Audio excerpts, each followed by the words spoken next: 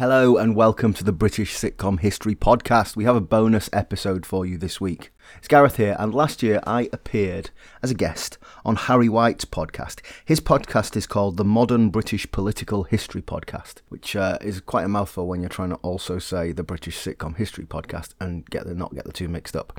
Anyway, Harry's podcast is really interesting if you're a politics nerd like I am, and he has guests on who generally talk about much more academic subjects than me.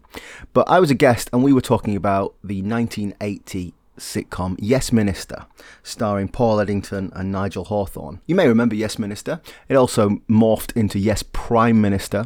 We focused on the original incarnation of Yes Minister. We talked about it in quite a lot of detail with a real emphasis on politics. Harry is a civil servant by trade, and so it was really interesting to get his insights. This is a slightly different episode in that we haven't covered Yes Minister in the same way that Alan and I would on our regular podcast, but we do have a good look at it, and it's really interesting to listen to Harry talk about how he perceived Yes Minister as a man who joined the civil service a couple of decades later. Slightly different, but I hope you enjoy it and let us know. If you'd like to give us some feedback, you can find us on Twitter or Instagram at BritComPod, or if you come onto our Facebook page, British Sitcom History Podcast, you'll find us. Let us know what you think. Enjoy. Well, Minister, if you ask me for a straight answer, then I shall say that looking at it by and large, taking one thing with another in terms of the average of departments, then in the final analysis, it is probably true to say that at the end of the day, in general terms, you would probably find, not to put too fine a point on it, there probably wasn't very much in it one way or other, as far as I can see at this stage.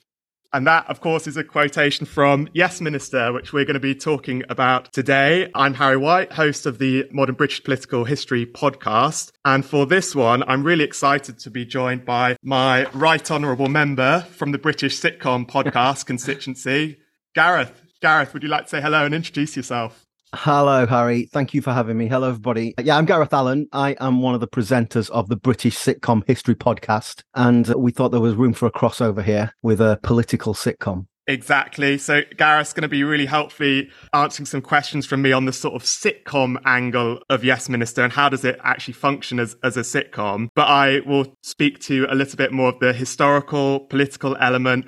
And as a civil servant myself, we'll be able to speak towards what is this in terms of a portrayal of the civil service, particularly at the time that it was coming out in, which was early 80s. So we'll get a bit of both angles. So yeah, I'm very excited about this one, Gareth. How are you feeling for this one? I'm really excited. Well, on our show, we obviously talk about sitcoms. That's what we do. But we do try to place them in context of their time. And we try to do a little bit of social history around the sitcoms as well. And so this is really ticking all of my boxes. So I'm really looking forward to this conversation. Fantastic. And I think that was one starting point I wanted to make with Yes Minister is touch a little bit on the historical element of it and see what you think about it, Gareth, to kick things off. So when I think of Yes Minister, I immediately think of a quotation from Dominic Sambrook, the historian, who talked about Britain in the 70s. And he compared it to something that you'll know very well. He compared it to Fawlty Towers. So he said Britain in the 70s felt like this place where nothing ever quite worked the way it should do. Things were dysfunctional. It had seen better days, all of that stuff. And I think a lot of that kind of thinking filters into Yes Minister, the kind of sense of what Britain was like at that time, the challenges that Britain had. What do you think in terms of how it feels in terms of its context of Yes Minister? Well, I think the timing is fascinating because I'm 47. I remember Yes Minister and its successor, Yes Prime Minister, when I was a kid. But I think of it as how you just described as that sort of 1970s post-war consensus, Butskellism type of era where it's pre-Thatcher. That's not true. Yes Minister started in 1980. It started after Thatcher had been elected and it ran to 1982. And then it was revived as Yes Prime Minister, which we're going to focus on Yes Minister today. But it is a show of the 80s. But it doesn't feel like it, does it? It feels like a show of the 70s from my perspective. Yeah, definitely. I suppose we should ask the initial question, which is how would you describe the show, Gareth, to someone who hasn't seen it at all? Well, Yes Minister is a supposed inside look at a government department. It's the fictional Department of Administrative Affairs, the DAA, which is fantastic which name. is this it's gloriously meaningless, isn't it? And that's an interesting thing about Yes Minister. It mixes the civil service with the political. We see this interaction between government work and political pressure. There's a little bit of his personal life as well. But really, it's not a political show. We don't know what party Jim Hacker represents. And it's irrelevant that the clash here is between Jim Hacker, who sort of is our everyman politician representing us, and Sir Humphrey Appleby, who's the civil service apparatchik, who in the context of this drama is a delayer and an obstructor and an obfuscator, and just tries to frustrate every political progress that Jim tries to make. If I was going to put a sort of label on Hacker, I was thinking about what you said. You're right. He is this kind of blank space, isn't he, as a character in some ways? But if there was one, then it would be maybe the type of politician that Thatcher disliked strongly in the 70s, which was the typical... He's a wet, isn't he? Wet. Compromising, consensus making, which many will see see positives of that, but Thatcher saw strongly the negatives of that, of saying, actually, this is why Britain has been in perpetual decline since probably at the end of the Second World War, she might have said, because there has not been the oomph, the drive, the passion that is needed, which whatever you say about Thatcher, she certainly definitely brought some of those elements. Apparently this was Margaret Thatcher's favourite television programme. Which, not surprising. Not surprisingly, because I suspect that, anecdotally, this reflected a frustration that she felt. But I'm not sure that's a huge endorsement, because Margaret Thatcher's not legendary for her sense of humour, is she? No, in fact, would often completely miss the point of jokes, whether, I don't know, deliberately or just accidentally. Yeah, she was quite famous for that. What, in terms of predecessors, would you see for Yes Minister? I suppose it's quite unusual, isn't it, in that it's perhaps not what you typically would think of as sitcom material. But do you see any predecessors? You know this kind of landscape better than me, Gareth. I tell you what, Harry, it depends on how you define it. So let's define it at face value, a political sitcom. There really weren't many of this. This was pretty unique at the time. I was thinking about this before we spoke, and what I came up with was more sketch comedy. So there's that famous Beyond the Fringe where Peter Cook was impersonating Macmillan, and it was scandalous at the time. And the story is that Macmillan went to see it and was mortified by the whole thing. And I thought about Spitting Image. Spitting Image is sort of around about this time, although not before. But really, there was no sitcom that was political. There have been plenty since, of course. But when I say it depends how you define it, as I say, on face value, that's what this is. But actually, I think this is fundamentally an odd couple sitcom. You know, it's a clash between Hacker, this naive, idealistic. He's got principles, but they don't really stand up to any bad weather. And then you've got Sir Humphrey as a man of order, bridle at the suggestion he even had principles. And it's this odd couple.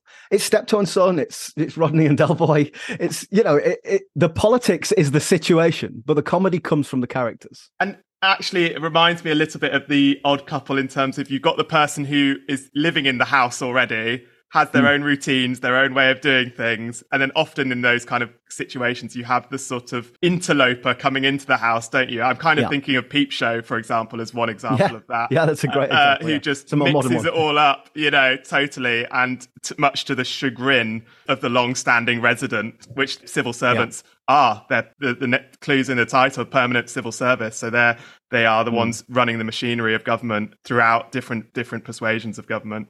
How well do you think it works in terms of how I have a take on this, but I'd like to hear yours as an outsider to the civil service, but also an insider on sitcoms. How well do you think it works in terms of setting and all the basic logistics? How well do you think the civil service lends itself to the world of a sitcom? Well, on a technical basis, it lends itself very well because with a couple of exceptions, there are no outside broadcasts. It's just a couple of offices. It's a really easy set to build. And so it was probably fairly cheap to make, which is great. The BBC will have loved that. It feels like an outsider looking in. It feels like you're being shown behind a curtain. You're a civil servant, Harry. I don't have a clue what goes on in these meetings, in these departments, in these conversations. And so whilst I understand this is a fictional portrayal, it's still fascinating to see how these things might work, which again, you don't get that sense of being a fly on the wall when you watch Only Fools and Horses. It's just Council Flat in Peckham, that doesn't feel like you're getting an inside view on something. So it does have that element to it, which adds an element of intrigue. And from an insider point of view, I think of the civil service as a place where language is key. So often you're communicating, so often you're trying to find the right form of words to persuade, to influence, to find the balance between not causing some massive fracas, but trying to make your point.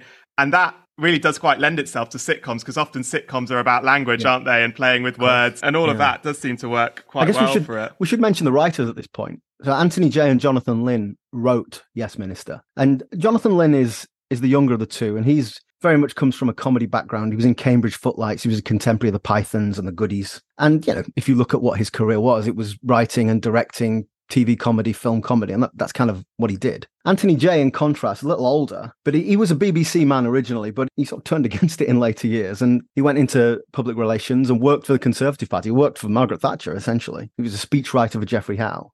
So you had that sort of political insider's view as well. I sensed that it was a bit of a howl of frustration for him. Yes, Minister. I get that sense. So with Anthony Jay, that he definitely has this idea of what's called public choice theory about, well, you should see the government not just as altruistic people trying to deliver on principle, but you should see it as a series of, it's a more cynical view, but it's the one that I think influences Yes Minister.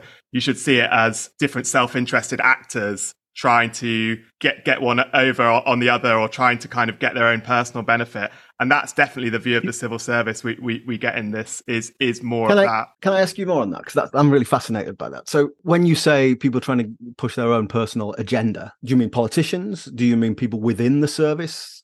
Or is the theory that everyone has their own agenda? The theory is that any organization, the best way to look at it is to reject what might be seen as a typical way of looking at an organization, and particularly looking at governments beforehand, which would be, well, governments are going to be mainly motivated by principles, the ideology, and also by the voters who elected them. But it takes that view and goes, actually, there's less about principle and it's more about incentives and rational actors trying to maximize their own benefit essentially within the system. So that might be, to give an example, we're going to talk a bit about why is it that civil servants might be more cautious, and in this show that it shows so much caution, doesn't it?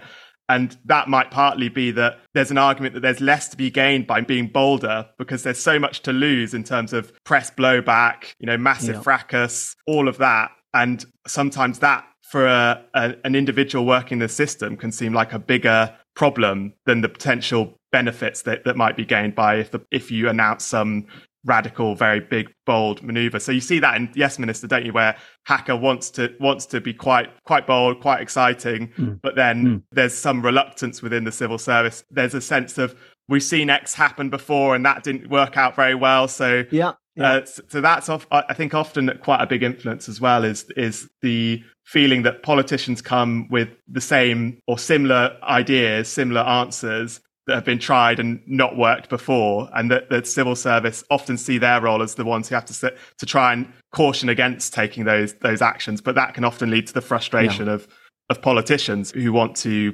enact whatever that they're trying to enact, and don't want always to see the hurdles around the corner. I think that's an interesting perspective. And the narrative of Yes Minister is we're kind of on Jim Hacker's side.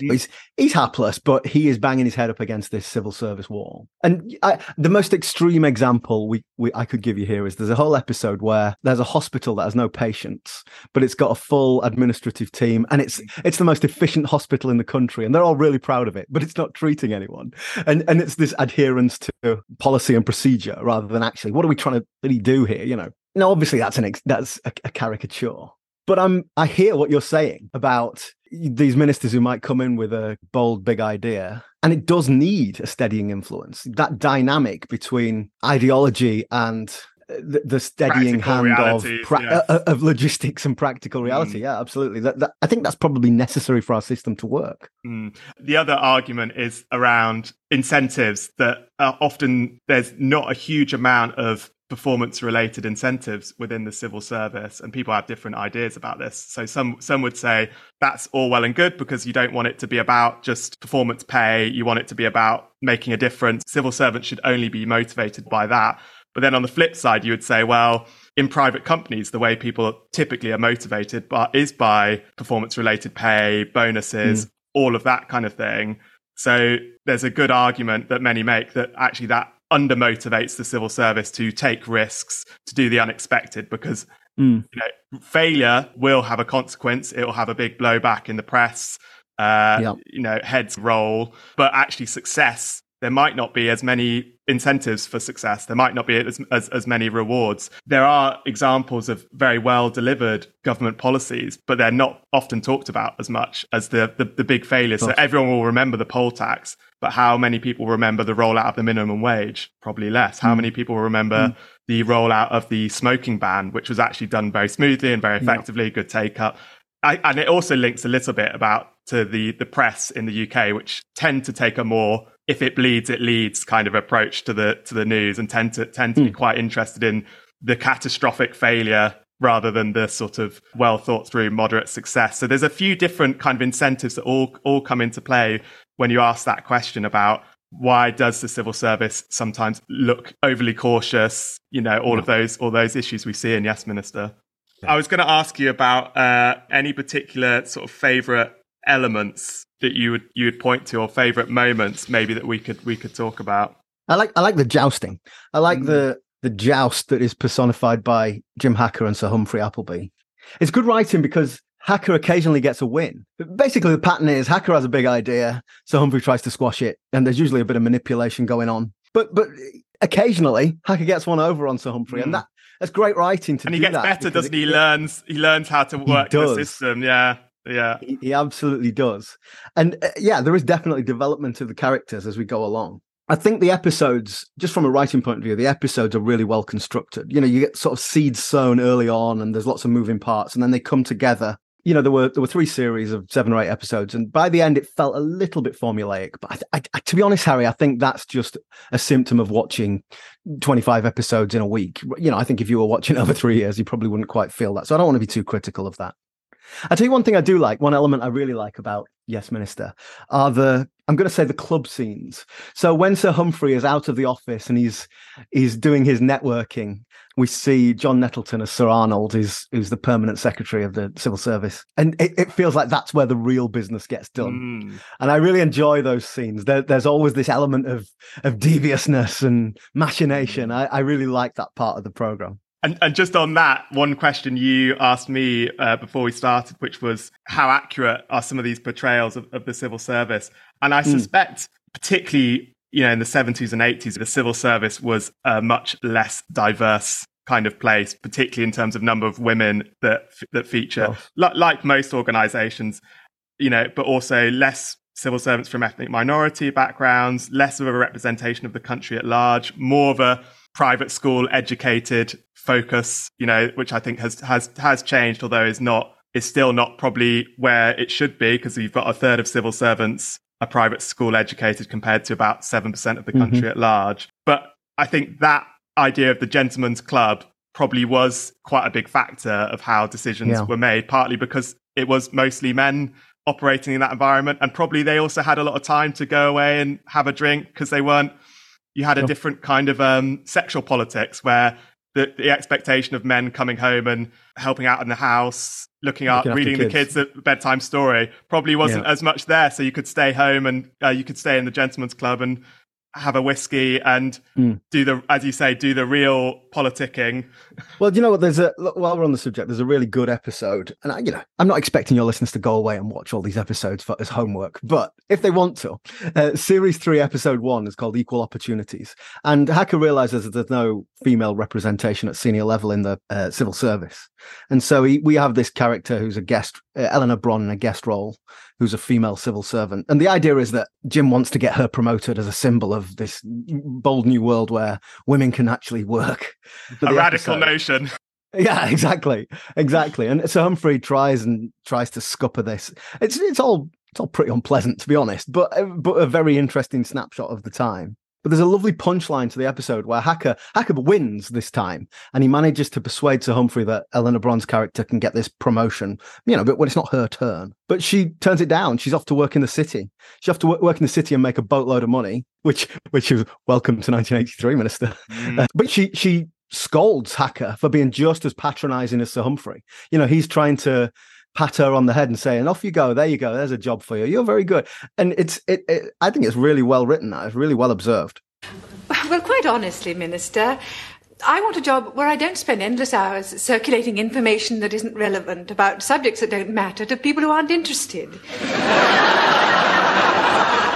I want a job where there's achievement rather than merely activity. I'm tired of pushing paper. I want to be able to point to something and say, I did that. I don't understand. I know. That's why I'm leaving.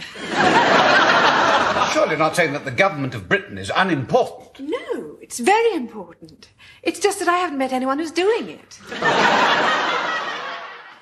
And I'm sure that kind of element of women entering into the service and having quite a paternalistic, patronising approach taken to them. I was, obviously not there at the time, but feels like it's very likely that was the case often. And she becomes a bit of a cipher for the woman, the female civil servants, like having to enter into the industry. Yes. I was going to ask you how.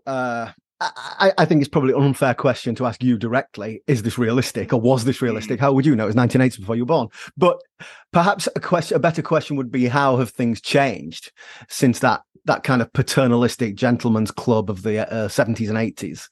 To me, as an outsider, it feels to me like the civil service is a much more modern organisation now. But I think with any large institution, be it a government department or a bank or the NHS, you have that inertia, don't you? Yes, I think a lot of the change is similar to the rest of the work world in the UK. There's certainly a lot more women in the civil service. If you look at the stats, the last I've seen, and people who are really geeky on this sort of thing like me, the Institute for Government is a really good organisation for these kind of stats.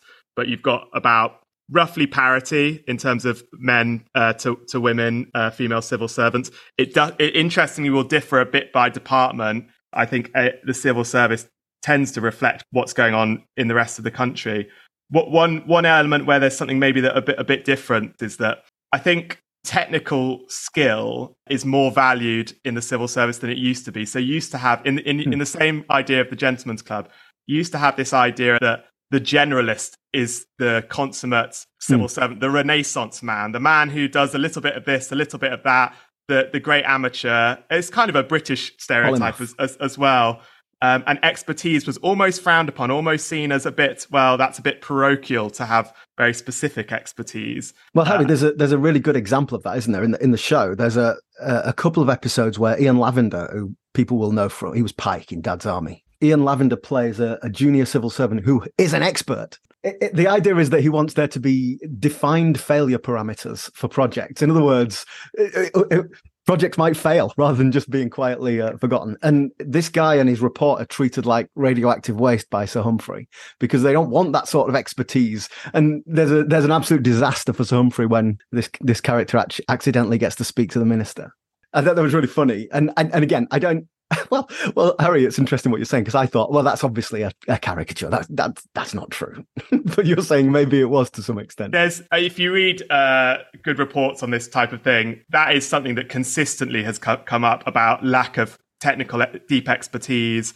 Too much churn in the civil service is often seen as an issue. So people moving around from one department to another too quickly. I think the churn element, if you spoke to the Institute for Government, they would say that is still a big issue. People move around too much. They don't get a kind of deep embedded knowledge of what they're working on. The technical expertise, there has been some shifts. There's been a real emphasis in the civil service over recent decades on the idea of professions, and that you learn particular deeper expertise, whether it's in finance or HR or whatever it might be.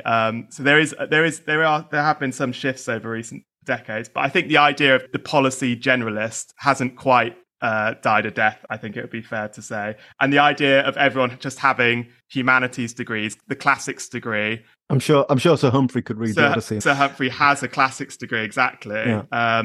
That I don't doubt was true, particularly at the time, that there were a lot of classics degrees from Balliol flying around. And there has been a shift in that, but actually the world of the civil service is still quite humanities degree focused. But there's an interesting intellectual snobbery within Yes Minister.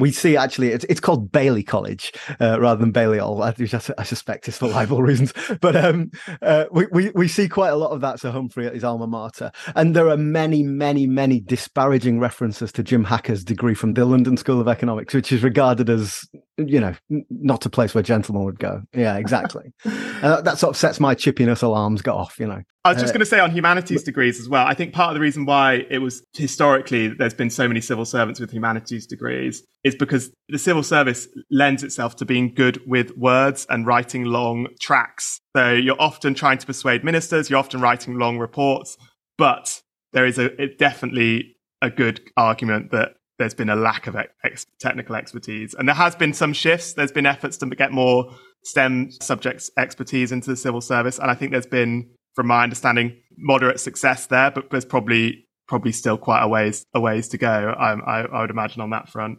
What about some of your least favourite elements, Gareth, in Yes Minister? As I say, I think some of my criticism of the show might be based on the manner in which I watched it all back to back. But I found actually some of the Sir Humphrey monologues, by the end, they were starting to grate with me a little bit. So you actually used something similar at the top of the show as a quote to kick us off, and it was a perfect example of that obfuscatory language that Sir Humphrey uses. And I think, as the series progresses, the writers kind of leaned into that because it always gets a big laugh. And sometimes you can have too much of a good thing. Like if you watch the later episodes of Last of the Summer Wine, it's just three blokes in a bath rolling down a hill. You've got to, you sort of lean into the you play the hit, But overall, I like Sir Humphrey and I like his obstructionism. I like the joust. That is my favorite part of the show.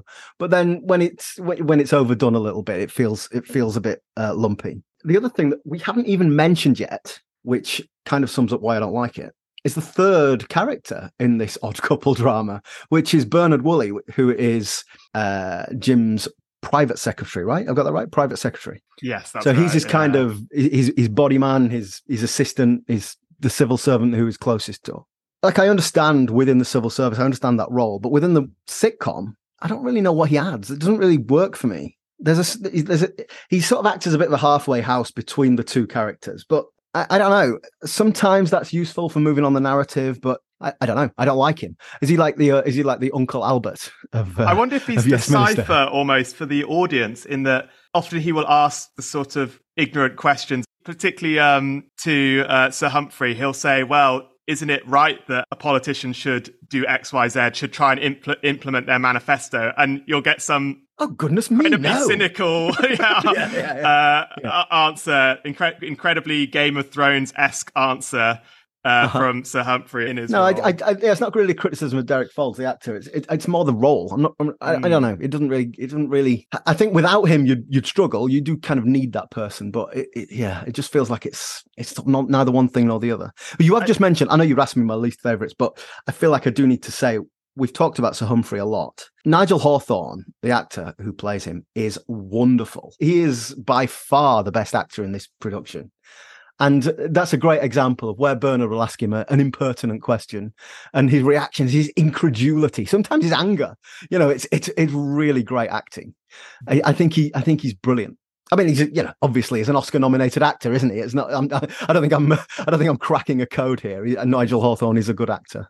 And on the obfuscating monologues, in terms of how much does that reflect the civil service? I mean, civil servants often can use flowery language, definitely. I mean, like I said, there's a pedigree of coming from humanities degrees, which often privilege using lots of quite complex, flowery, long terms, and I think some of that flows in. And there are examples to the point where there's been articles published about unnecessary terms to use if you're a civil servant. The kind of jargon that really starts to rub people up the wrong way. Those kind of slightly strange idioms like, we'll run that idea up the flagpole and see if anyone salutes it. Those kind of things. I also think there are sometimes institutional turns of phrase and verbal tics. I've got a few friends who are in the legal profession and they all say, well, in my view, such and such. And I don't know anybody else who says, in my view. It's just, but it seems to be something that lawyers say. And with the flowery language, obfuscating language as well, part of that comes from a civil servant perspective, is that there's a common idea that you should be very wary, if you're a civil servant, of ever saying no to a minister or I disagree. You should always be talking about the risks of taking policies, the benefits, but never directly, even if you are personally squeamish about the idea, never directly saying, no, I disagree. So that can sometimes lead to quite twisted kind of answers where you're sort of turning in on yourself, trying to find a way of expressing what you want to express. I'm thinking of Sir Humphrey saying, very brave minister. Very brave. Or there's bold, and then I think isn't courageous. Courageous, yes. I think he says something to the effect of, if you say it's bold, that might lose your seat, but if you say it's courageous, that might lose you the next general election. Yeah.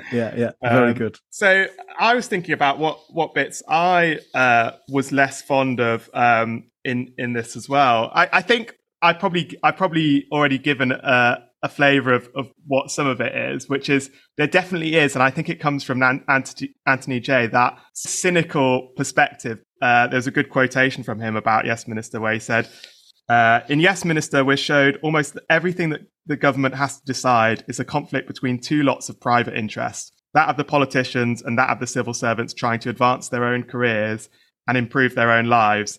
And that's why public choice economics, which explains why all this was going on, was at the root of almost every episode of Yes Minister. So it's a very Game of Thrones-esque, very game theory-esque understanding of how institutions works, where principles don't play a huge role in it. It's much more Machiavellian than that. So it's profoundly it depends on what cynical, you think about that. It's a very cynical way of looking at it. And you wouldn't be surprised to know that I would argue that actually there is altruism and principle that comes into actors in the civil service. Of course, there is self-interest. Of course, there's a Game of Thrones-esque approach to things that can sometimes creep in. But there is also political convictions and altruism. So it comes two very different ways of viewing people and how people operate that flow into how you might think about Yes Minister. What do you think about this stuff, Gareth? I'd be interested in your view on. Well, I mean, I've got no inside view. I know that this is not realistic,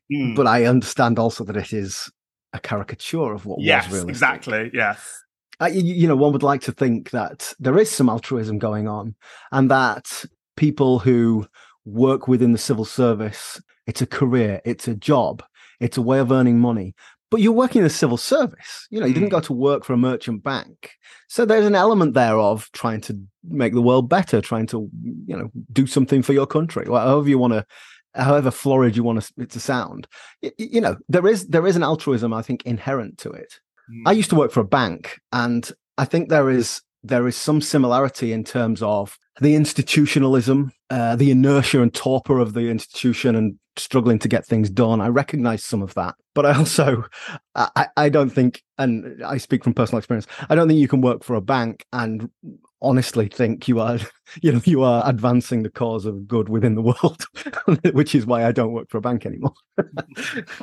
There is, and you do hear positively with civil servants, often when they're asked, why are you doing this job? The answer, I want to make a difference, does crop up quite a lot. Now, whether sometimes that gets watered down or gets crunched under the sort of realities sometimes of working in a big machinery of government type setup, I think there's definitely something to that. But Harry, life is complicated. You can have, as we see, Jim Hacker has principles, but sometimes they have to be compromised, and that is the reality. You can have this great altruism, but sometimes you can be having a really crap day and just not do a very good job. The world is not binary. The world is not simple. And civil servants, like anyone else, will also be thinking about paying their bills. Will be thinking about how can they get the next promotion. Often those kind of things, which are perfectly legitimate, kind of rational things to think about as well. But and that thing you mentioned before about how there's a danger in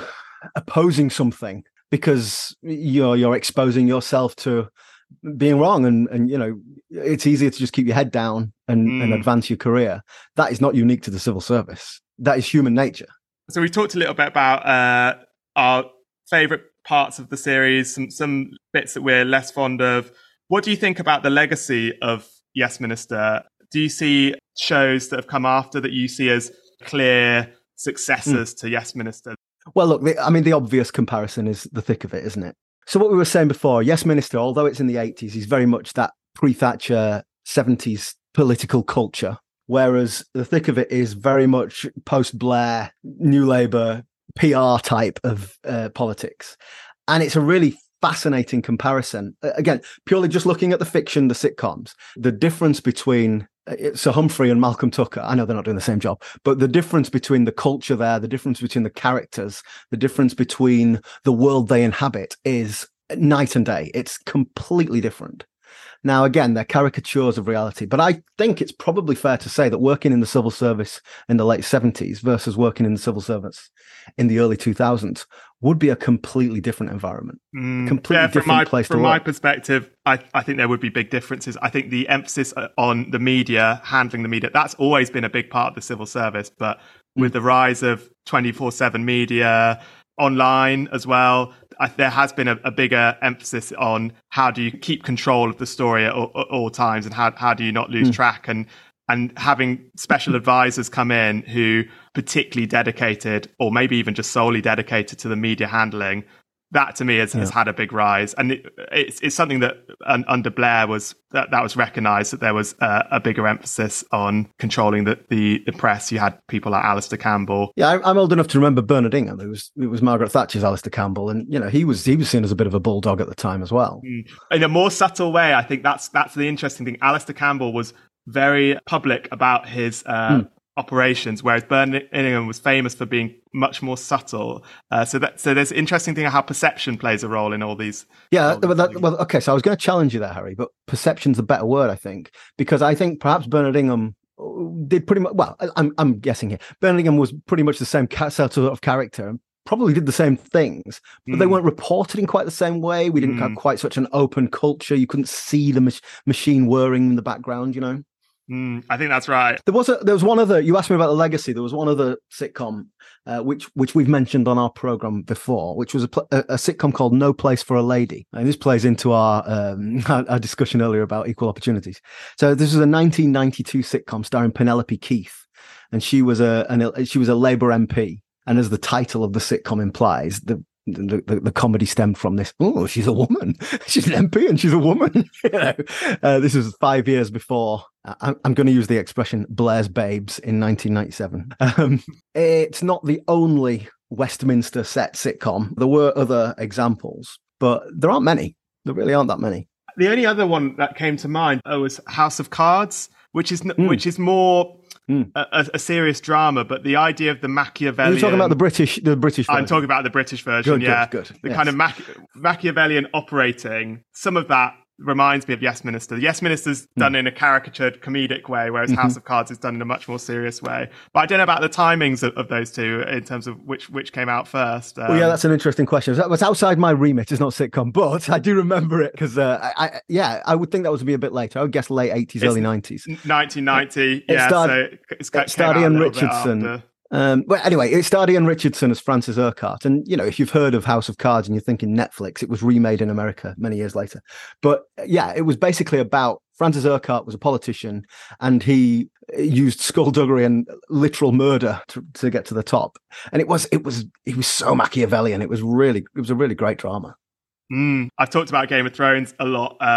But Game of Thrones feels like I wouldn't draw a direct line to Yes Minister necessarily, but it does feel like it's in a similar category of interested in kind of the operations of government. And you've got characters like Littlefinger and Varys, who are the permanent civil service of the Game of Thrones world. Yeah. They run the small council, and they have their own interests. And maybe you have a Varys who is coming at it more from the good of the realm, altruism, and then you've got a Littlefinger who's probably more in the Anthony J perspective of saying, well, I don't mind about the realm, I just mind about whether or not I'm going to sit on the Iron Throne at the end of it. So these themes just play out, don't they? Even to today.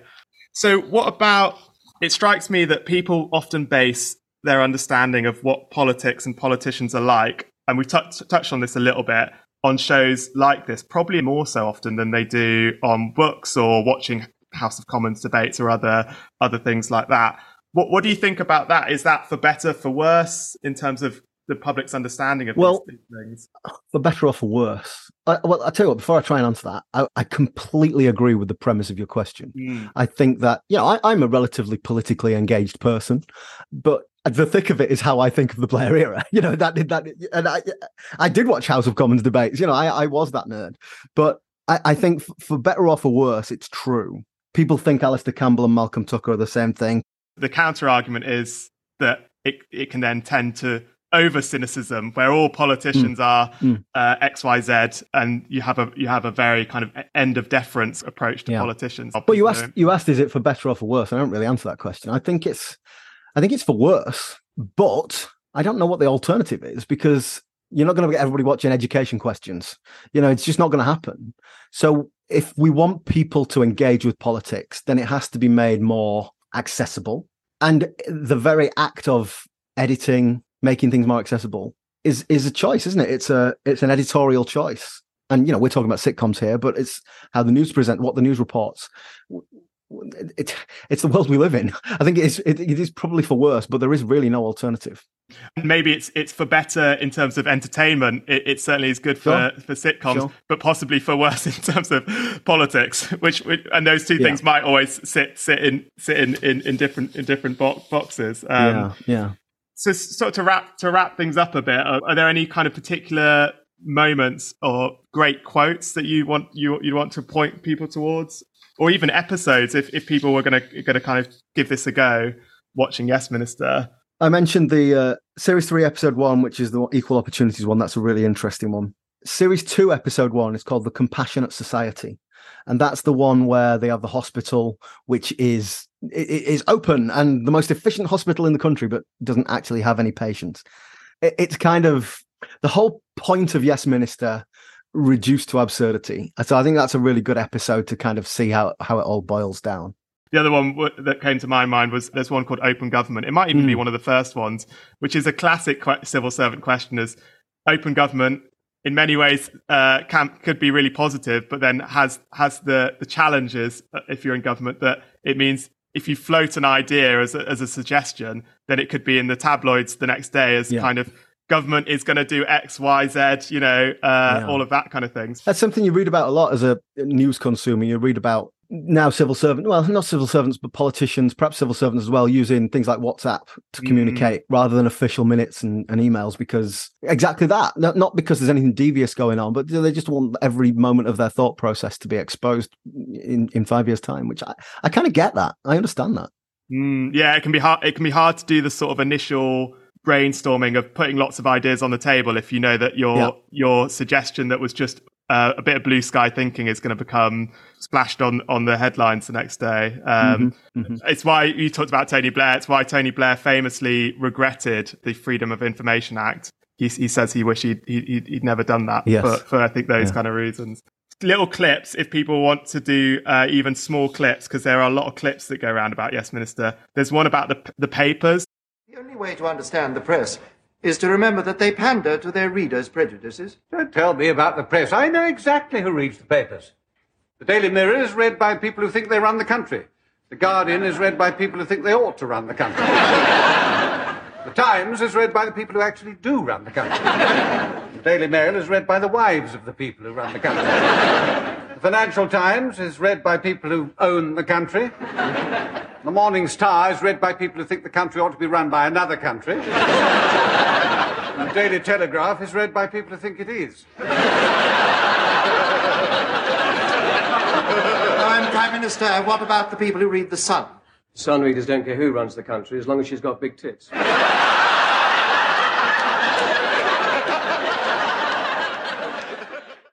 I think that might be our closer. Very finished on that. Well, thanks for joining me on this one, Gareth. It's been great having a sitcom perspective on. I've really enjoyed it, Harry. It's been interesting to get your perspective on the sitcom as well. I've really enjoyed the conversation. Thank you. And thanks everyone for listening. And we'll put information in the show notes as well, links to things, I'm sure. Thanks everyone for listening to this one.